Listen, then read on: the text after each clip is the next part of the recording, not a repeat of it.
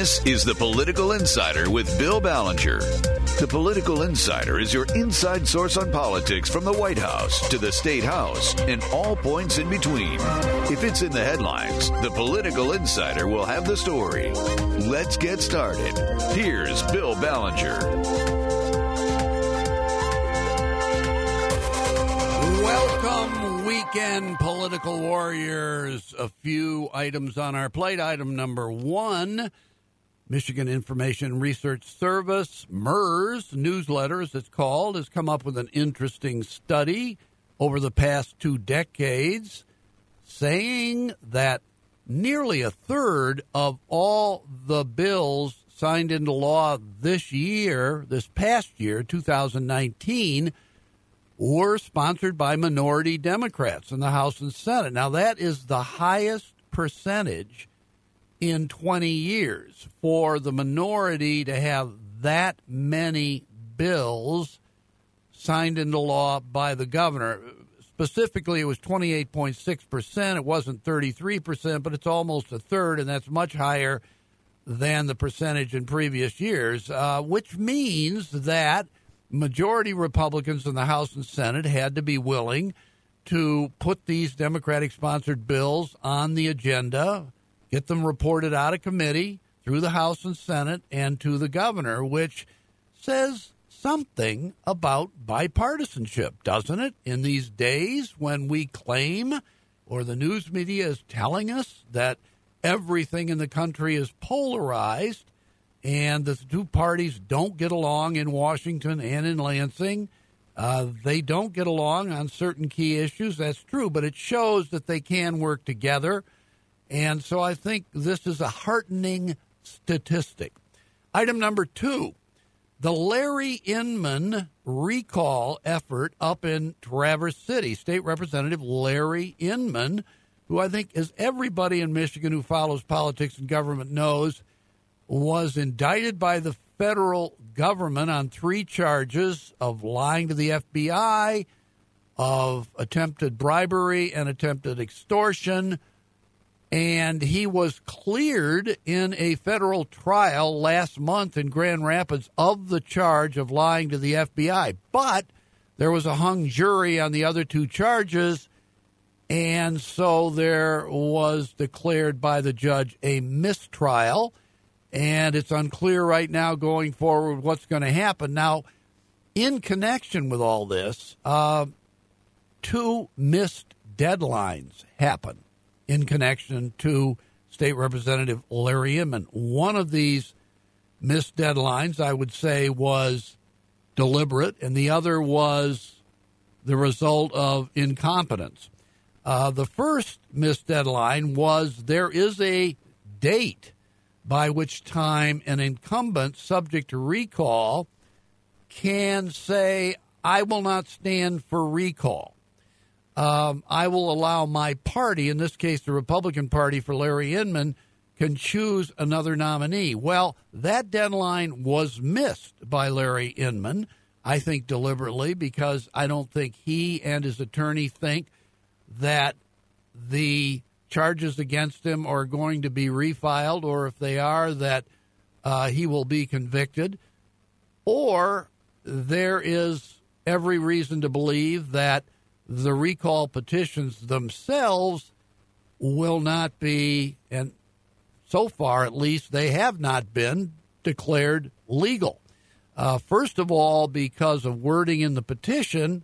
Now, they seem to have cleared that hurdle. The Supreme Court said the wording, even though words were left out of the petition, initially the petitions were rejected by the state, but now the Supreme Court says that's okay. But here's the problem.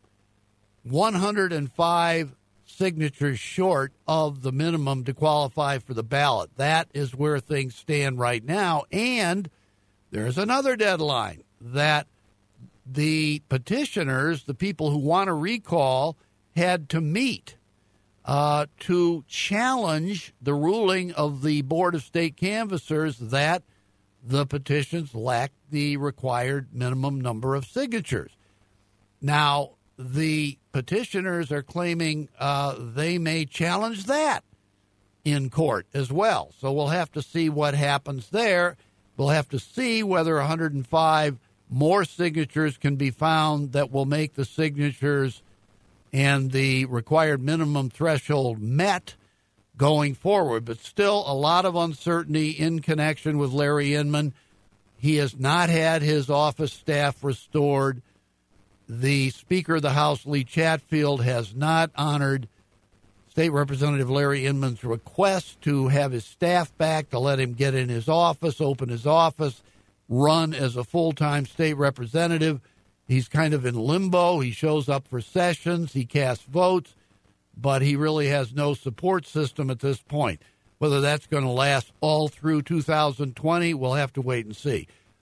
Here are some rankings. This is item number 3, also from MERS, Michigan Information Research Service newsletter. They said last year, analyzing all roll call votes, that Representative Steve Johnson, a Republican of Wayland on the west side of the state, was the most conservative member in the House. He's a Republican. And the most liberal was, predictably, a Detroit Democrat, LaTanya Garrett. She was rated most liberal. MERS also declared State Senator Peter Lucido Senator of the Year for his accomplishments. He got 9 bills enacted into law. That was the most by any senator. And for that matter, Aaron Miller, I'll just mention parenthetically, in the House, State Representative Republican from Sturgis, he got 6 bills signed into law. He had the most in the House. He was not named House Member of the Year, however. The Speaker of the House was Lee Chatfield, Republican of Levering, up near the Straits of Mackinac, the Speaker of the House, youngest speaker supposedly in Michigan history. He's 31 years old.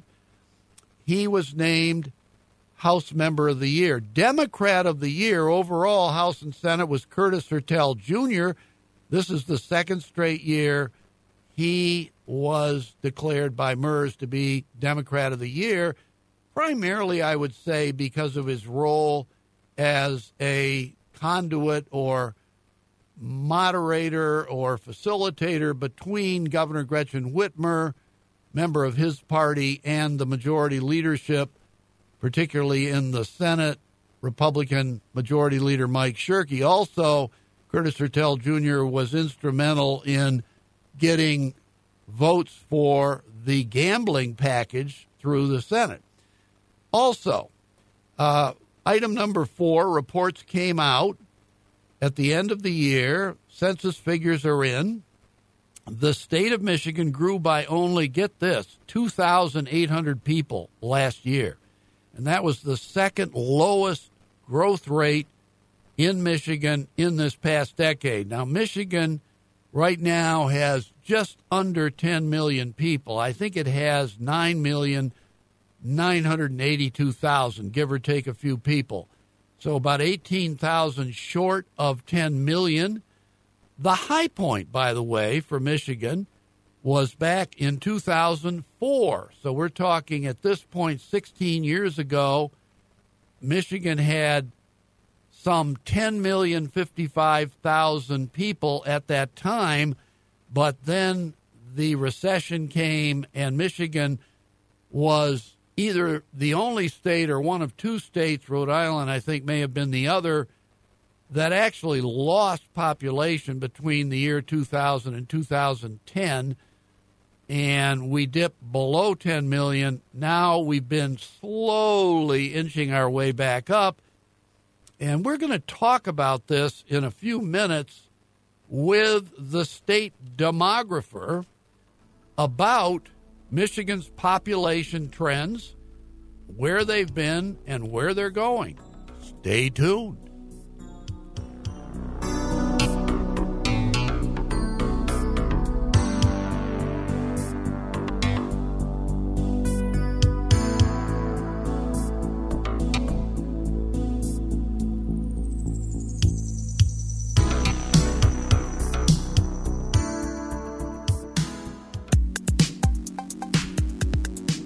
You're listening to The Political Insider with Bill Ballenger on MTN. Here's Bill.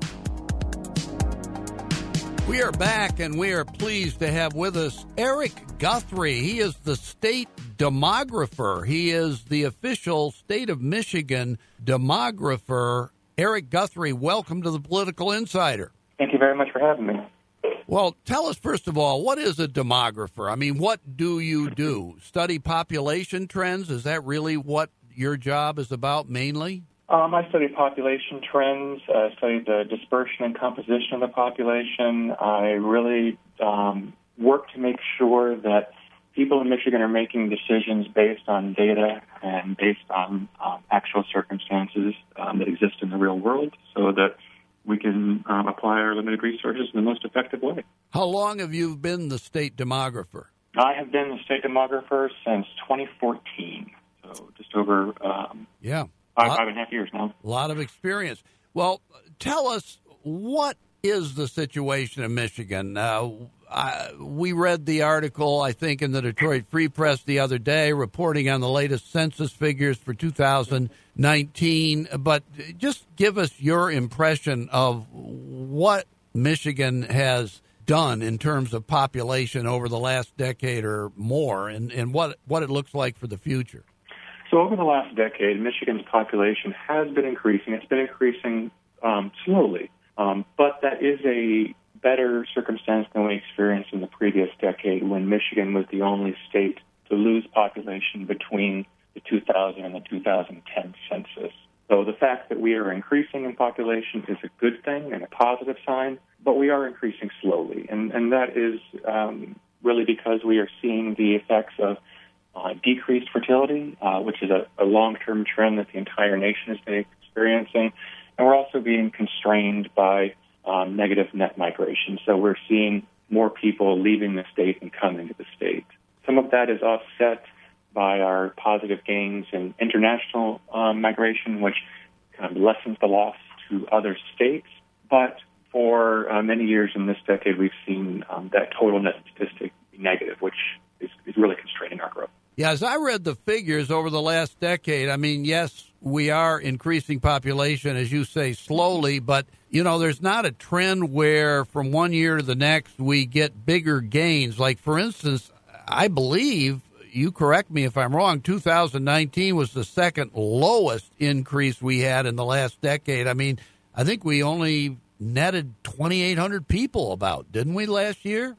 A little less than 2,800, I believe, but yeah, it was the smallest gain in the data set that we can see. It's also, you know, in comparison to the previous 2 years where we saw larger gains, we were returning to a situation of negative net migration. So if we look at the previous 2 years, which had larger gains, we saw positive net migration. So we saw more people coming to the state and leaving. Now, the caveat to that is the reason we saw positive net migration is because our international migration on net was large enough to offset the losses to other states, because at least in this current decade, Michigan has lost more people to other states than we've gained in every year in the period. So the years that we've seen positive net migration is because our international migration has been strong enough to offset those losses. You probably look at other states, too. I mean, all through what might be called either the Frost Belt or the Rust Belt. I mean, New York, Pennsylvania, Ohio, Michigan, Illinois, Wisconsin, even Indiana. I mean, they've all been struggling in terms of population for a couple of decades, maybe more. Is Michigan different in any respect from any of these other states, or are they all experiencing pretty much the same phenomenon, like lower fertility rates, losing in the battle for migration? What? Well, I think that's broadly true. I mean, every state has something a little bit different in terms of the population dynamics, and Michigan definitely has its positives over other states. But we do share the fact that, you know, with everywhere almost everywhere in the nation, of seeing these birth rates declining, and at some point we're going to cross the mark, and especially when we consider we have a very large generation that is moving into the later years of life. We're going to start seeing a situation, at least for some years, where we're going to see more deaths at birth. So any population increases are going to have to come from migration. But broadly speaking, all the states in the region you talked about have been losing population to domestic migration, and all the states have been seeing declines in fertility rates. That's really a long-term trend. So nothing stands out as being something that we can point to that Michigan is radically different in population dynamics from its neighbors in the region.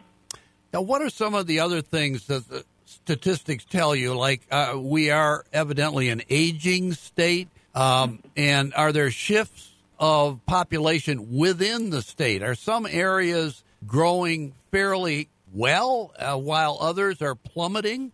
How about the movement of people within Michigan? Well, we can get an idea of what the population looks like. So the release that kind of sparked our conversation was just total population estimates for the state and for the nation. So we can't get it from that data set. But if we look at other data sets that the Census Bureau publishes, for example, the American Community Survey, we can see that the median ages for various parts of the state are different. So we're younger in the southern part of the state, so up to about the Saginaw Bay line. If you draw a line from east to west across the state, from the Saginaw Bay to the west part of the state, everything south of that is going to be younger than the places north of that.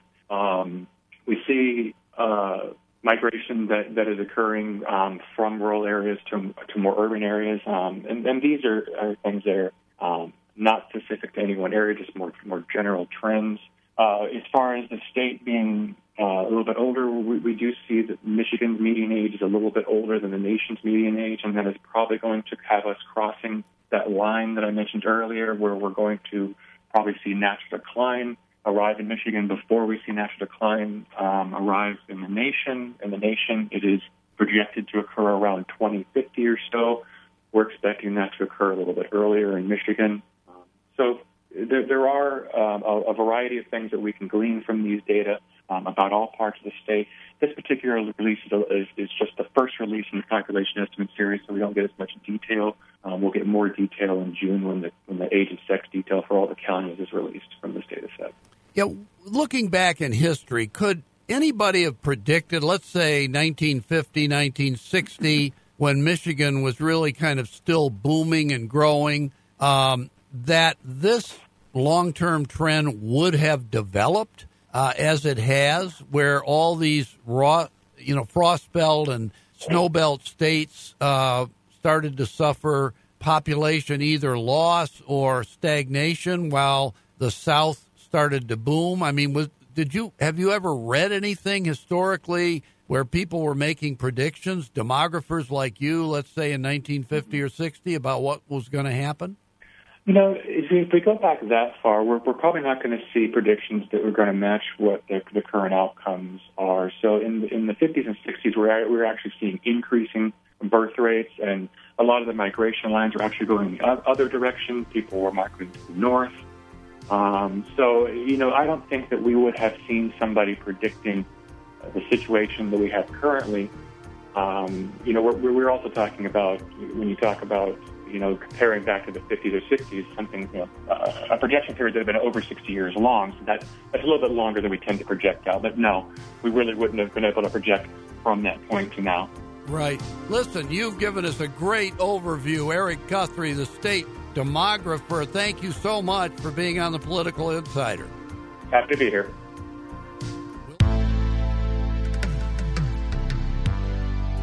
You're listening to the Political Insider with Bill Ballenger on MTN. Here's Bill. We have returned, and we are fortunate to have State Representative Brant Iden, Republican of, I believe it's Oshtemo Township. Is that correct? In the Kalamazoo area, Representative Iden. Hey, good morning. How are you? That's correct. South Kalamazoo County. Well, you are the man when it comes to gambling reform and or expansion in Michigan. You were the main mover in the legislature this past year of a huge, I think it's 9-bill package that passed the legislature and was signed into law by Governor Gretchen Whitmer, similar to what you accomplished a year earlier, but it was vetoed by Governor Rick Snyder on his way out the door, and you had to kind of sit back down and make some adjustments and fine-tune a few things and send a similar package back to Governor Whitmer. You tell me, how different is what you got enacted now from what you sent Governor Snyder a year ago? Anything substantial? Well, you're absolutely right, Bill. You know, it's been 4 years in the making since I've been working on this package, and it's been 23 years since any substantive reforms on gaming in the state. So very excited, obviously. You're correct. At the end of last year, I sent a very similar bill package to Governor Rick Snyder. Now, one of the key differences was that bill package did not include sports betting.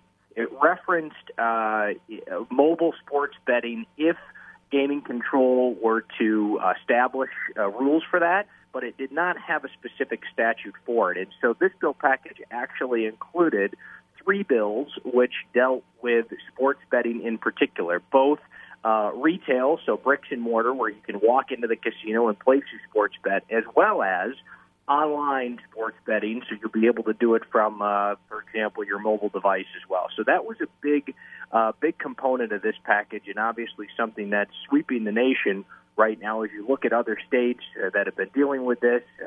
Michigan is the 12th state to come online now with sports betting, and it's very exciting bringing that bringing this sort of out of the black market and being able to, regulate it and tax it is a huge win, I think, for the citizens of the state.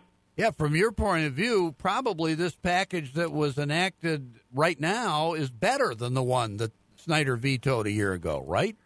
I agree with that. I think it's more comprehensive. I think it's got a better regulatory structure in it. I mean, obviously, the biggest negotiating point over the course of the past year with the new administration was on the tax rate.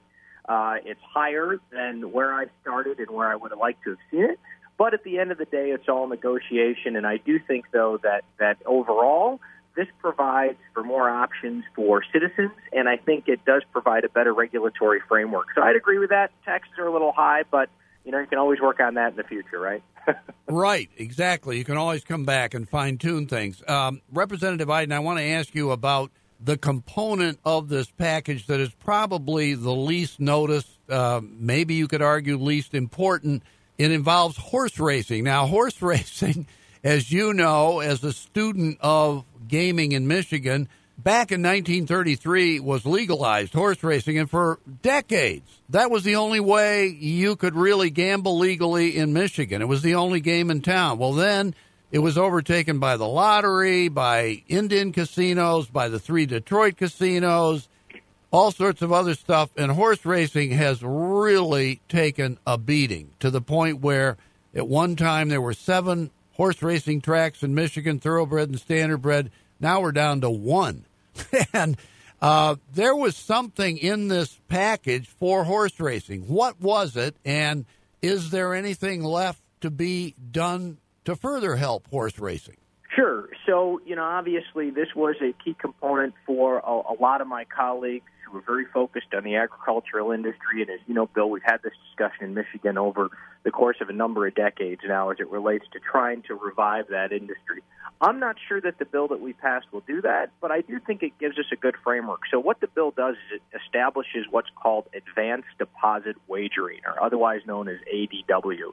And basically what that means is it's going to set up a structure where people will be able to bet on races from basically online, from their mobile devices. And so you'll actually be able to, you don't have to go to the track to be able to tune in and place a wager on a particular horse. And of course, this won't just be for tracks in Michigan. This will be nationwide to be able to do this. But the thought process is that giving the tracks the ability to have this, integrate this new technology into their system could perhaps potentially bring in some new revenue. Now, I think that, it remains to be seen. I supported the bill. We talked about it a lot.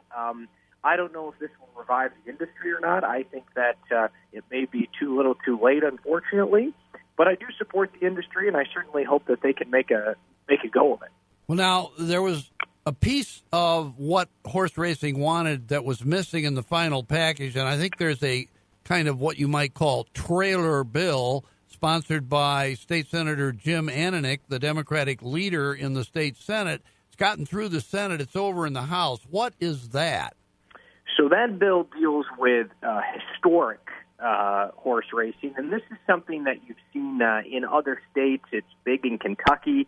In fact, if you go to Churchill Downs, they have basically a whole area at Churchill Downs in Louisville where you can do historic racing. And the pitch is basically it's a machine where you can bet on certain horses, and you don't know the outcome, and it's sort of a random generator.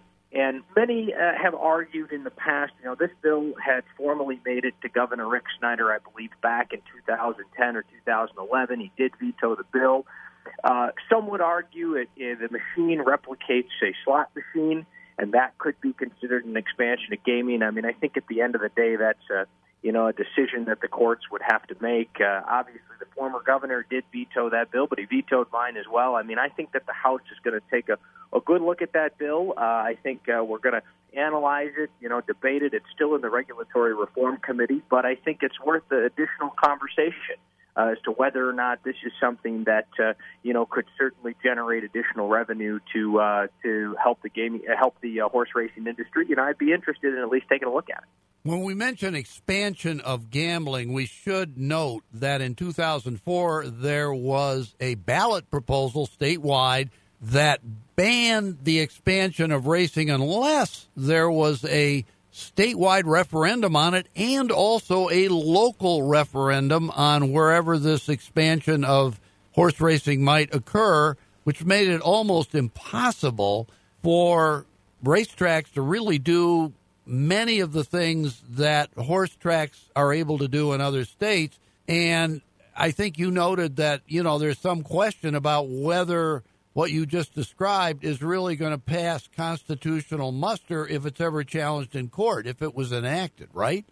That's correct. That would be the debate. I mean, I've looked at that, and of course now it's a decade old almost. But that veto letter from Snyder back then, and at the end of 10 or 11, and I forget now, but basically it did reference that. And the thought process is this an expansion of gaming?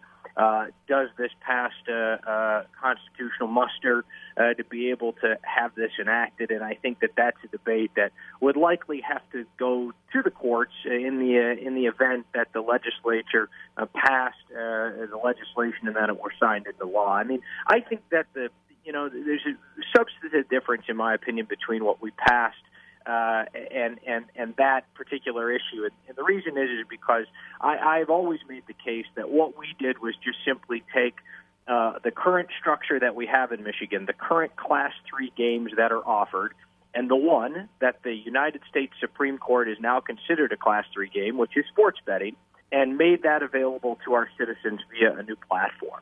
So I've always said this really doesn't, this isn't an expansion so much as it is just basically establishing a regulatory practice for something, A, that's already going on in the marketplace, and B, something that casinos are already allowed to do. And I think that's why we saw, so many tribes come on support of this legislation, and that's why, we can make the case that it's not necessarily an expansion because you're not bringing any new games to the state of Michigan. Yeah, when you talk about gambling on historic races, let me make sure I understand how that works. Sure. You mean, in other words, they let's get back to that in a minute. We're got to take a break right here. We'll come back to that and then let you talk about the real meat of the package. We'll be back in a minute. This is MTN, and you're listening to The Political Insider with Bill Ballenger. Here's Bill. We are back with Representative Brant Iden, Republican of Oshtemo Township near Kalamazoo. He is the main man when it comes to expansion and reform of legal gaming in Michigan. A huge 9-bill package, one of the signature accomplishments of the legislature, signed into law by Governor Gretchen Whitmer at the end of the year. We were talking about horse racing is a very minor part of this package, and he was about to explain how people can actually bet on historic races if that was to be enacted. Now, that's not part of the package that's now law, but there's another bill sponsored by State Senator Jim Ananick, Democrat of Flint, that is working its way through the legislature that could pass, that could allow that. So what do you say, Representative Brant Iden? So, yeah, basically, the historic racing machine is you walk into a facility and these races would be playing on a terminal, if you will, these older races, and they would actually be races that did formerly occur in the past. But instead of being able to select your horse, you would be given a random horse. And your horse may or may not obviously finish in first, second, or third place, but you'd be able to, say, okay, I'd like to bet, a show place horse, and then it randomly generates your horse for you, which may or may not be the winner. So some would argue that is a random number generator similar to a slot machine or something like that. And I think that's where the debate comes in as to whether or not this would be considered an expansion or not. Yeah, I think one of the issues for Senator Ananick is that AmWest, which is a huge company that wants to revive Sports Creek Racetrack in his district in Genesee County, has said we've got to have that in addition to advanced deposit wagering, or we're not going to redevelop Sports Creek. So, I think that's why it's a big deal, right? Yeah, there's been a lot of debate as to, what is needed to sort of revive the racetracks. And, obviously those operators are looking for other opportunities outside of just horse racing, recognizing that they can't just survive on that. And I think this is one of the ideas that they have. Let's get to the meat of the package. Internet gambling, fantasy contests, that's something else we haven't talked about. You mentioned sports betting earlier, but that's the real meat of this incredible 9-bill package that was enacted into law. Can you go through that a little bit and just explain what people can expect? And by the way, when it looks like this might really kick in, will it kick in time for the NCAA basketball tournament in March or not? Yeah, absolutely. So you're right. So the one of the other bills that was really comprehensive and really the main bill that I have been working on for the past 4 years was this internet piece. And basically it allows both tribal casinos, so that's 23 tribal casinos in the state of Michigan, as well as the 3 commercial casinos in the city of Detroit, to be able to start a website, and people could go to that particular website. So you could take Firekeepers in Battle Creek or MGM in Detroit. You could go to their website and actually play the games that they offer inside the casino online. Those games would be blackjack, poker, roulette, slots. Whatever it happened to be, your game of choice, you would be able to actually get on a portal through the casino and play those games. This is obviously something that we know already exists in the marketplace. We'll do this offshore already, and this is simply regulating an environment that already exists for those games to be played and keeps up with technology. As I mentioned when we started, the gaming laws in the state have not been reformed in over 23 years, and so these are some major new advancements that I believe allow Michigan to capitalize on revenue that we're missing out on, as well as, most importantly, provide for consumer protections that are needed within the marketplace to protect people that are underage, for example, or people that have gaming addiction. We can do that now through websites and through the technology that exists, such as facial recognition that you already have on your cell phone. These are the types of products that will be utilized to be able to make sure that we're protecting consumers when they play these games online. So that's one of the big pieces. Obviously, the second piece is the sports betting piece.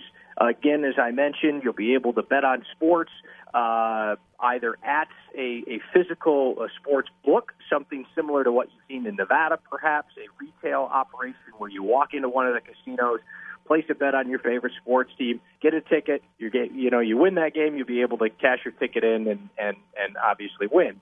Or you'll also be able to do it online as well, either via your computer or mobile device, which is obviously very prevalent in like New Jersey, which came online first, and they're seeing millions of dollars in new revenue generated from being able to operate online with sports betting. And then that other piece you mentioned, Bill, which is the fantasy sports piece. And people are familiar with this if they have they play with their buddies in a fantasy football league or something like that. This doesn't deal with that so much as this focuses on regulating and taxing the daily fantasy games. So people who participate in these daily games online with either players or teams for money on a regular basis. Now, those are the games that are going to be taxed, not the games that you play with your buddies when you put your football fantasy league together for the year. That's still, you're going to be able to operate that separately on your own. These are the major players like FanDuel and DraftKings that come into a market and set up these daily games for money. Now, they're going to be taxed under this new regulation as well. So, when can we see this come online?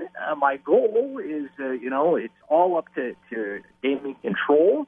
However, I'd like to see this be up and ready by the Big Ten basketball tournament or March Madness, obviously, the NCAA tournament. It's a huge opportunity for Michigan to capitalize on some revenue, especially if we've got a couple of our teams in there, Michigan or Michigan State. We should be able to see some major revenue dollars gained from that. So, hopefully in the next 3 months, you may see that come online. What about taxes and revenue? What are the tax rates for these various different forms of gambling, and how much revenue can the state expect? So now, remember, here's an important part. Just the operator pays the taxes. So this isn't the individual citizen that's going to be taxed on their ticket or anything like that. And the operator pays on our losses, or otherwise known as their winnings or profit. That's what they pay on. So for sports betting, they're going to pay about 8.5%. And for Internet gaming, such as the poker, roulette, blackjack I mentioned earlier, that's going to be up closer to 20, 23%, depending. And now my bill originally started at 8% for both of those. We negotiated with the governor. She was looking to capitalize on more revenue for those, and so that's why you saw such a large increase from the 8% all the way up to the 23% in the one Internet bill. But a lot of revenue there to capture. I believe the first year we could see somewhere between 100 and 150 million with these two efforts combined, and I only think it goes up from there. I mean, some of these other states, New Jersey is now overtaking or almost overtaking Nevada in sports wagering, and we could see upwards of a couple $100 million in very short order if we do this the right way. Is the lottery going to be hurt? That's what Governor Snyder and Governor Whitmer both worried about, but you think you addressed that problem? I believe we did. Obviously, that was the crux of both governors' argument against this, and Governor Whitmer negotiated with us, and that's why we were able to come up on the tax rate to be able to compensate for any potential losses to the iLottery. But what I would say, and this is very important, what we're looking at is losses just to the Internet-based lottery that we have in the state. And I would argue that both New Jersey and Pennsylvania have an Internet lottery or robust lottery, and both of those are growing year after year, combined with Internet gaming. So I don't think we're going to see any impact to the iLottery. I think it's two different types of players, or people play both. And I think that this is going to be a net positive win for the state. And remember, one of Governor Whitmer's key items was that this money be directed towards education, and so these dollars will go directly into that school aid fund every year. What about problem gambling addiction? Is that addressed in any of these bills? It is. A couple of things I would say to that. First and foremost, we've set aside $2 million in additional revenue that's going to go directly to problem gaming, helping people with their addiction issues. But most importantly, I think, and this is where I think the technology really comes into play with consumer protections, that the unique technology that we have out there, we can regulate how people play now. So before, when this was illegal and people were playing offshore, playing in these China websites, or they're playing offshore in the Dominican Republic, this was the Wild West. No one was regulating this. Now, you play through a regulated marketplace like MGM or Firekeepers app, for example. There's going to be facial recognition. There's going to be tracking your bets. If you're betting $100, and then all of a sudden you're betting $5,000, the casino is going to be able to say, "Wait a minute, I think there's something going on with this individual," and they can turn it off. And so they're going to be able to monitor how these people play. And I think in the end, we're going to be able to regulate addiction even better than we were before. Thank you very much. State Representative Brant Iden, Republican of Oshtemo Township, the kingpin behind the reform and expansion of gambling in Michigan. You've been a great guest. You've explained it all, or pretty much everything that I could think of to ask. Thank you. You bet. Thanks, Bill. Great being on. We'll be back next week.